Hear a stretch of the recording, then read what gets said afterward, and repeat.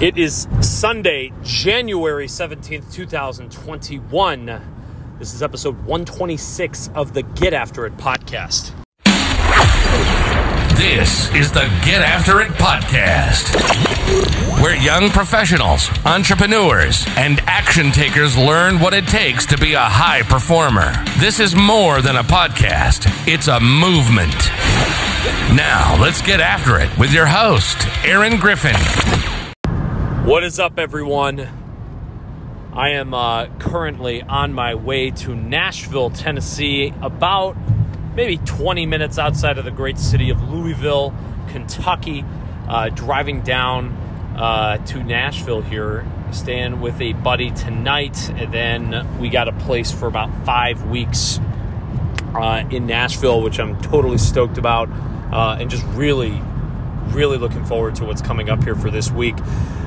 But wasn't planning on doing an episode this week, but got off a call with one of the leaders I used to coach, used to work with, and we were just talking about, well, we were moving through a range of things, but one of the things we were talking about was, you know, how easy it is as leaders to get caught up in the mess of your daily schedule and the things that are on your calendar, the obligations we have, all of the meetings we have with people, all the things that's going on.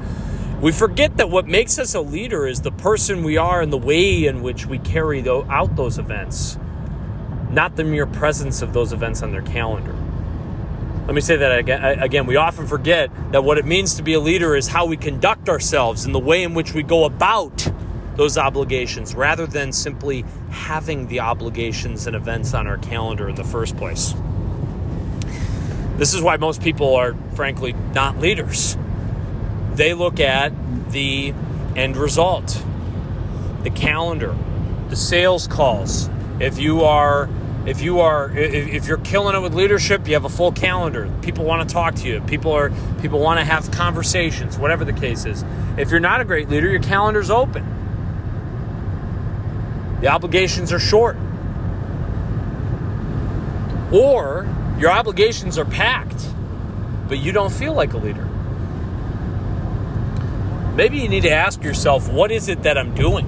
I don't mean spending your time in. I mean, like, literally, what is it that you're doing? What is the purpose behind what it is that you're driving towards? Because we all have trade-offs. There's things that we could do with our time. There's people we could be spending our time with, no matter what the gain or loss is, or whether there has to be a gain or loss. There's always things that we want to do. But why is it that we're going to do what it is that we're doing right now? How often do we just fail, frankly, to ask ourselves that question? I don't think you have to have a title of leadership to be a leader. In fact, I know that. I've had too many people employed over the last 5 years, whatever the case would be, since I've had this journey of figuring out teams and all this stuff and building companies. I literally cannot tell you how many times ownership is taken in the sense where it's not about whether or not somebody is the owner or is the title of the leader. Leadership is about the way in which you carry yourself, the way in which you go about the things that you do, the way in which you approach the challenges that you get to face. Do you go at things in a way that empowers others around you? Are you taking a moment each week, even every day, to just take a step out and zoom out? We're so freaking zoomed in on the tunnel vision, the focus on everything that's in front of us, and that's good. But take a moment to zoom out.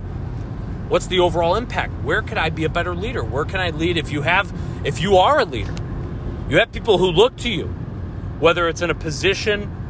No matter the position, whether it be in a family or in business or in general, whatever your organization is, as a leader, it's your it's your responsibility rather to lean out. In fact, this is what you're accountable to. Frankly, it's your purpose to lean out, zoom out, and look at the bigger picture. How can I deploy myself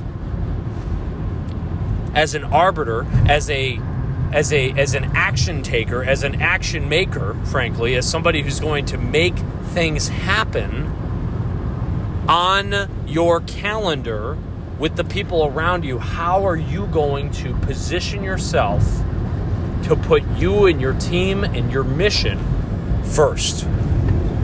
It can't happen if you're just running around doing X, Y, Z. It can happen if you're intentional about what it is that your mission is that you're actually chasing. Too often we get caught up in that calendar. We got to zoom out. So we're releasing this on a Sunday evening, so many of you will probably be listening to this on a Monday morning. Take 5 minutes today. Let's zoom out on your week. What are some of the things that we got to make sure that we want to do? Because it's a part of who we are and what we are trying to accomplish over the long term. As leaders, it's our responsibility to look at it in a zoomed out fashion. Because now, when we zoom back in, we're not simply looking at the action alone. We're not looking at it as just a naked obligation. We're looking at it as a small peg in a much greater foundation, and dare I say, a cathedral. That's all I got for you all today. Thanks so much for listening to this episode of the Get After It podcast. Talk to you guys.